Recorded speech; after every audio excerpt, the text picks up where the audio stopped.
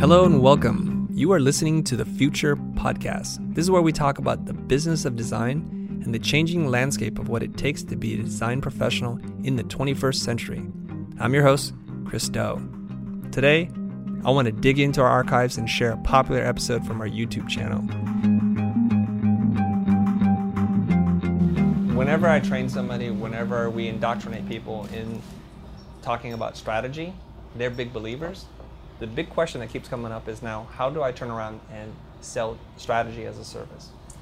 How do you sell this to your clients? How do you sell them to do strategy if you're a designer, if you haven't done this before? And the big thing that we started talking about the other day on the way to Art Center in the car was that even before we talk about sales, there's another topic. Well, you need to have a couple of components, and I think one of them is confidence. You really have to be confident in yourself and what you have to offer people before you can even engage in anybody about sales.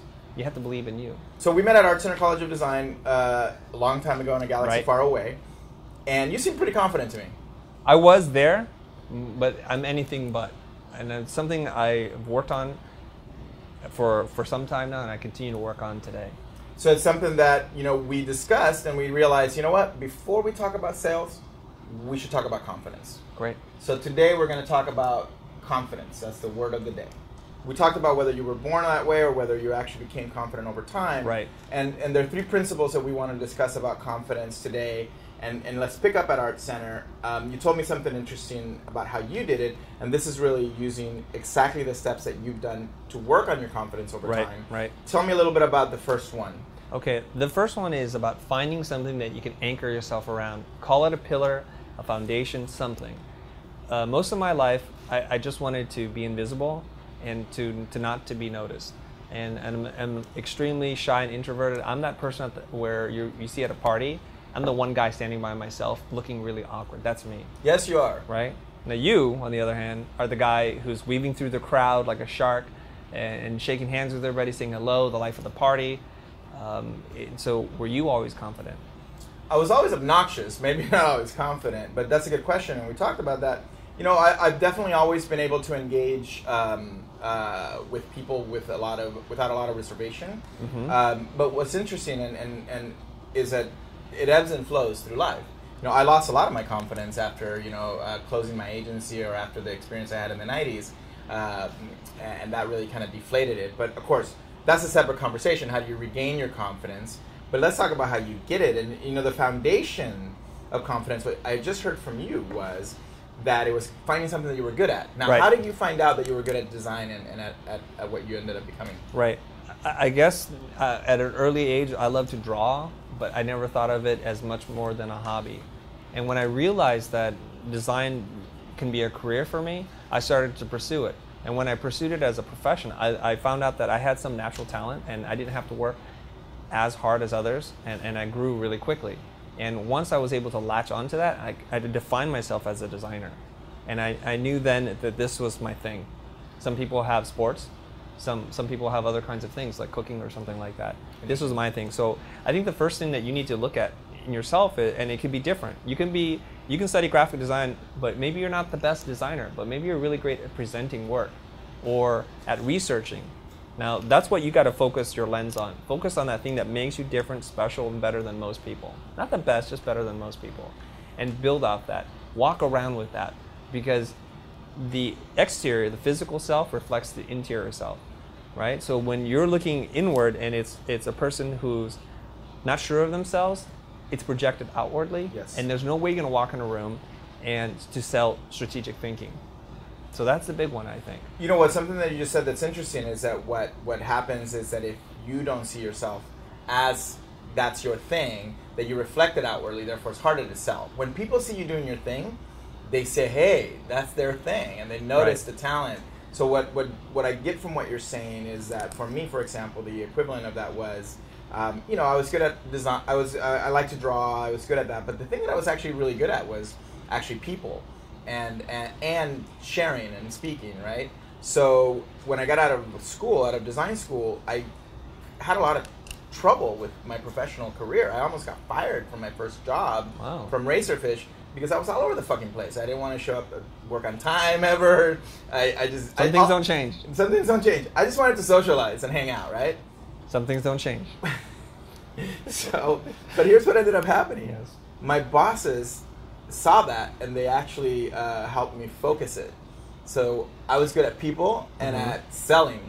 So they helped me just do that. Oh, they recognized that. They recognized it in me. I see. And I asked, I want to know more about the business, and they're like, oh, you know, he's good with people. You know, send him to another office to do art direction or creative direction. So over time, my foundation was that. I think you were really lucky that you had bosses that could see that skill within you and that ability, because otherwise you would have been stuck doing what other designers do, and it allowed you to grow within the company, that ability to interface with clients. Many designers are very much like me, where the last thing that we want to do is actually talk to another human being. It's why we work on computers all day. It's the classic profile. Something like 90% of designers are introverts. That is very We like true. to work on our art and our craft, and we don't really want to interact with people. That it is was very for true. me. That was my career choice, or it was to be an accountant. Wow, you would have been a good accountant. My personality. You would have been a great accountant. Right. But here's what I was thinking. When you're around people that are really comfortable with who they are, they don't challenge you, they don't question you, they don't judge you, and that's something that people gravitate towards. Think about that.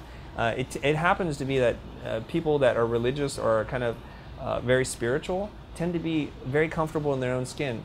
And it's not about how much money they make or the possessions that they have. They're just walking around comfortable in their own skin, and they exude a certain amount of confidence, and it's very calming for people. So I think that's the key. You're not fronting. You're not fronting, and fronting will kill you, but we're getting ahead of ourselves. We're getting ahead of ourselves, so let's talk about the second Right. principle. So here you are, you're at Art Center, you found out you're a great designer. That's what your thing is. I told myself I was. No, you were actually. I remember you in school. I found out at my first job that I was good with people, and we built that foundation. But then, how do we go to the next step? How did you take it from the foundation? Well, the other thing was, okay, so now at least I knew I was good at something. I was terrible at everything else, but I'm good at design. And then what I noticed was there was a guy who wasn't particularly good looking or overly charismatic or didn't have a lot of money, but he carried himself in a certain way, and we became friends. And so what I was doing was I was modeling myself, not like Blue Steel model, but modeling after somebody else. Basically, I was copying him. I was studying him as if we were in a play, and I was the understudy to a great actor. I was going to pretend to be like him, his mannerisms, how he carried himself, how he spoke to people, and he would go out of his way to say hello, how are you doing, and follow up with people, and he was very comfortable at doing that. And I thought, let me just try that. Let me just copy some of those traits that he would exhibit and see how it would work. And it felt good. It felt good to look people in the eye and say hello and shake their hand and ask them how their day was going. That's interesting. You know, I asked you this before. I mean, did you naturally know that modeling was a great way of doing it, or you just intuitively figured it out? I think I intuitively figured it out, because I didn't even, if you asked me then what the term was, I wouldn't even know. I copied him, basically. I looked at this person and said, he is no better off in life than me. He has no particular advantage over me. Yeah. Had he been, and I knew guys that were they were part-time models, like literally model for photo shoots and things like that. And they came from really wealthy backgrounds. They had everything handed to them in life, right? So everything was great. I could not relate to that person, but this person in particular, I could relate to. So in today's kind of sharing culture and economy, I think you can come up to people within your circle and ask them, would you be willing to be my mentor? Yeah, that's a really good one in terms of being explicit about the ability to really let people know that you're modeling them. And I know that it sounds like it's not unique or inauthentic to really say, hey, I want to be just like you. But you know what? Masters like that. If you go up to somebody and say, look, I would like to talk to you, have coffee, and know more how you did what you did, because I admire you, that's awesome. Because the master feels great, and you get an opportunity to very much model them, meaning with them knowing that you're doing it. So you might get better tips on how to be a better actor. That's right.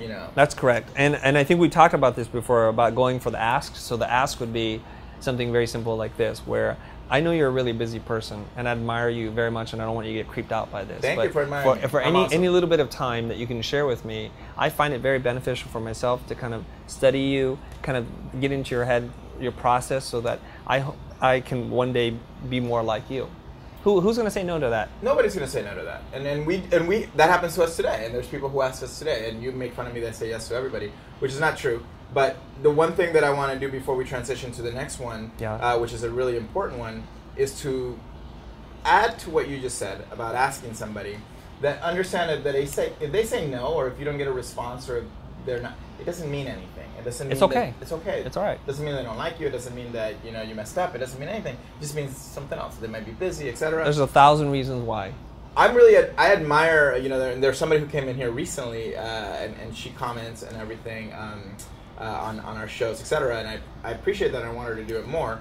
And I didn't pay a lot of attention during her visit, but afterwards I followed up and I said, look, I love what you're doing. I love how aggressive you were. I let her spend time with you so that I can deal with my stuff. But then I told her afterwards, keep on doing that, because and keep on engaging in the virtual world, in the socials. And the most important thing I said is, let the people that you want to model know where you are. Right. Like, show them across the social medias, etc. Here's where I am. Here's what I'm accomplishing. You know why? So wait a minute. You're saying you were too busy, so you dumped her onto me? Is that what happened? That's not what I'm saying. I think that's what you just said. No, I think that, but there's something that you do really well that I don't, which is you are a much better coach, less prescriptive. Thanks for saying that. And listen better, and also, for me, and I'm admitting it here on air, it's a test. It's not a test. I want to see how resolved the person is. Oh, I see. And I'm also, it's a queue system. I mean, I'm helping one person already, and it's a lot of my time, right? What's the word you said? It's a queue. A queue. Like, you spell that. Don't make me spell it. I'm not Asian. I'm not Asian. Oh, Asians are good at math and spelling. Okay. And so are Indian people. Q-U-E-U? No. Q-U-E? Whatever, dude. A Q. Anyway, let's go on to the next thing. So modeling. Model. Not Zoolander, but more copying the people that you like and that you do. Right. Model. There's another term. It's fake it till you make it. So I like that term, though. Well, it works. It works. Okay. What you're doing is you're pretending to be somebody that you want to be, and it takes the pressure off you. When you wear a mask at a party, you're liberated from your own true identity. That's right. Okay. So, for example, I can walk in a room and today I'm going to try a new thing. I'm going to pretend to be a popular person. I'm going to pretend to be that person I admire so much. I'm just going to be like them. It's a different way of looking at it. So how about, let's call it this. How about try it on for size? Okay. That's better than fake it till you make it. Is that a pickup line? No, that's not a pickup line. It could be. Try it on for size. All right, so let's talk about the not knowing, the third one. Okay. All right, so here's a very smooth transition for that one. So so there's modeling, and one of the things that we know for us is that when we're selling strategy, when we're walking in front of the client, the worst thing that you can do is knowing everything and being close to, the client's already afraid. The client doesn't know, they're afraid and nervous about things. Yeah. So what is it that most designers do in that case scenario? Well, I think a lot of people are reluctant to go into a room and be the center of attention as a facilitator. All eyes are on you, everybody's looking at you. They're judging and you think you have to have all the answers, right? So what I do is actually I kind of diffuse the situation right away when I walk into a room. What I do is undersell, over deliver, right? So I'm gonna go in the room and I'll say something like this. If you're selling strategy, recently I've incorporated strategy into my practice. Something that I've learned that I think that would be of great benefit to you. And I'm still learning, and so if you're willing, if we could do this exercise together, and I think you will find it to be very valuable. So I've diffused the situation. I've said, I don't know what I'm doing, essentially, but I think I can help you, and if you're willing to try, we can do this together. And that sets the bar very low. That takes all the pressure off of me, and I don't have to have all the answers. And oftentimes I go into the room and say, I don't know anything about your line of business, but I would love to learn. So what I'm hearing also is that there is a diffusion. I don't know everything. You know your business better than I do. But then the last thing you said right there was that that I'm here to learn equally, so that you're in it together. There is no like you're the client, I'm the expert. And I'm an expert at something, in your case design, but because you're doing strategy as a new thing, you're telling them, hey, there's something that we're trying out new, try it out with us. Right. And I even say something like, no amount of research and preparation I can do will prepare me to know the things that you know, given your experience and knowledge. So I want to learn from you. I want to dig into the problem with you. So I'm also setting up the stage that I'm going to be paying attention. I'm going to be listening very carefully. That you're enrolled. Yes, and I don't want to make any open. assumptions. That's the other part, right? I don't want to make any assumptions. I'm going to ask you lots of questions, and there are going to be lots of why questions. And if you don't have the answer, that's okay. We'll just keep digging around. It's really interesting that you say that, because if you immediately have that idea that you know everything, or that, that makes the client even more nervous, because they don't want to be wrong in front of somebody else. They're as much on stage as you are. That's a good point. Never thought about that. But look at this. What if you said something that you weren't 100% sure of, and you threw it out there, and you said it very emphatically, and if that person knew, they would know that you're making stuff up, and all confidence would go out the door. Yeah. Now they're going to start to test you all the time. Yeah. So it's much better to come in to a situation like that and be comfortable not knowing and admitting that. And oddly enough, it takes a lot of confidence to admit you don't know. So it's almost like a loop. It is. And Ty was saying it was like one of those paradoxes. A paradox. It's a loop. It's a paradox of you have to diffuse yourself and say, hey, I'm not an expert. You know more than I do. You have to have the confidence to say that you don't know. Yes. So basically the third one is, knowing that you don't know. So basically it's not knowing. So we have three. We have basically the foundation, modeling, again, not the Vogue version of modeling, but like copying or trying emulating. to emphasize. Emulating. Yeah. Ooh, emulating is a great word for modeling. Mm-hmm. And then not knowing, being okay with not knowing.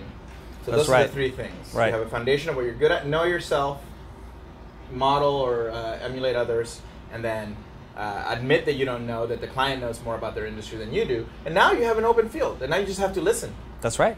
Shit, but that's hard. Listening is hard. It can be. So that might make for a good other topic. Episode, yeah? All right. Yeah. But you're a very good listener, so you were going to say, go ahead. You know what? So here's the one benefit for my designer friends that are out there that are really introverted, and I won't go into stories about how awkward and weird I am, because I am. You know who you are. You know who you are. So yeah, here's the I'm looking thing. at you. When I'm in a room before, I don't want to say anything. I don't want to be noticed. I don't want to be judged by what I say or don't know.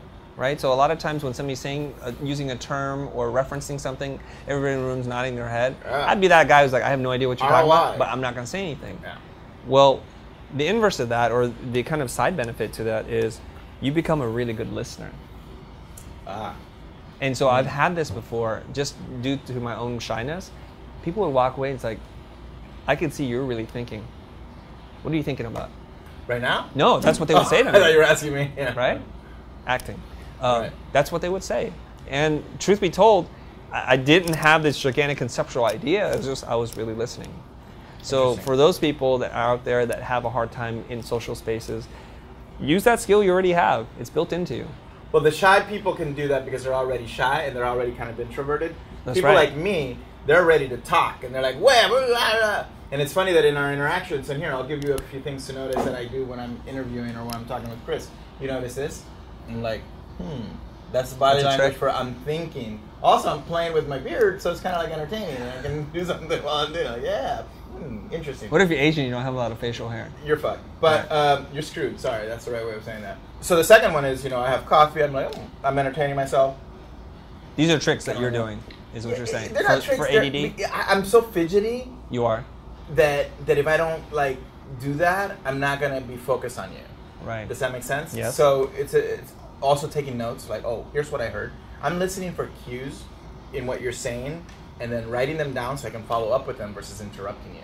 Because I could totally interrupt you and say, oh, so it's about being yourself, or seeing someone else and copying them. It sounds like you're learning, right? So I'm just taking notes instead of doing it right away. All right. Okay. Now we're talking about listening too much. So that last one, not knowing, you do it really well. I've seen you do it. I've seen trainers do it really well. Look, I'm good at this. I'm not good at all these other things. I'm a jackass. Like, they introduce themselves and they put themselves down. Like, why would you do that? In front of a group of people that you're about to train or... Make everybody feel comfortable. Make everybody feel comfortable. That's interesting that that's what it takes. I don't mean to be that person who's arrogant, because that's usually the opposite side, which is you don't have a lot of confidence, so you come across and you overcompensate for the lack of real confidence, right? Yeah. So when I mess up, I just say to people, I'm sorry, I messed up. I did that wrong. Can we just do this one more time? Yeah. It's my fault. I don't try to pretend like nothing happened. Yeah. You acknowledge the I acknowledge it. breakdown, Yeah. Oh, that was a better word. Thank you. Let me use that word instead. Yeah. Oh, that's even a better idea. And you're not nervous about not knowing. That's a very 20th century thing. You're a designer. You need to know everything. If you don't know, you're an idiot. Or you're a consultant and you need to know And you everything. need to know everything. No. Yeah. I think ego gets in the way of you admitting that you don't know what you're talking about. They're opposed, right? So your ego says, I have to be a smart person, or I have to be wealthier than this person. And it comes into this place where I think, and this is something I struggle with, this voice in my head that says I don't belong, that I don't belong here. When I go into a room full of, say, advertising executives, I'm the only guy, I'm the outsider. And it's about overcoming that and saying, no, I do belong. The reason why they're having this meeting with me is because they've already vetted me and made the decision that they would like to invite me to the meeting. And you know what's funny? That they're thinking the same thing. I don't belong as an advertising executive at this agency because I'm a musician turned art director turned executive at an ad agency. I'm faking this whole thing, and it's gonna go away, and I'm gonna be broke. And any day now, someone's gonna figure out that I'm a fake. Right. So I think that and it's called imposter syndrome. Everybody, entrepreneurs, executives, everybody suffers from the same thing. Well, the other side of this too is if you have this giant ego and you're scared because you have the imposter syndrome, a lot of times what you wind up doing is you start bullying people. You start putting people down to position yourself higher. Neutralizing that is a lot of it, mastery of your own thoughts of time and getting old, that helps. But that's interesting that you say that because we all suffer from that. I suffer from it. Okay. I walk into a room and I feel the same way. And ultimately, I think what you said earlier, that being able to acknowledge your mistakes and, be comfortable with saying, I'm not perfect and here's who I am, is the only thing that diffuses that issue. Right. It's like some people even diffuse that live. Like, look, I don't even know why I have this job. And that's kind of cool. It's funny. You don't front even at an executive level. Sure. I've had CEOs say that. So I'm lucky I have this job as CEO because, something happened and I got into this position.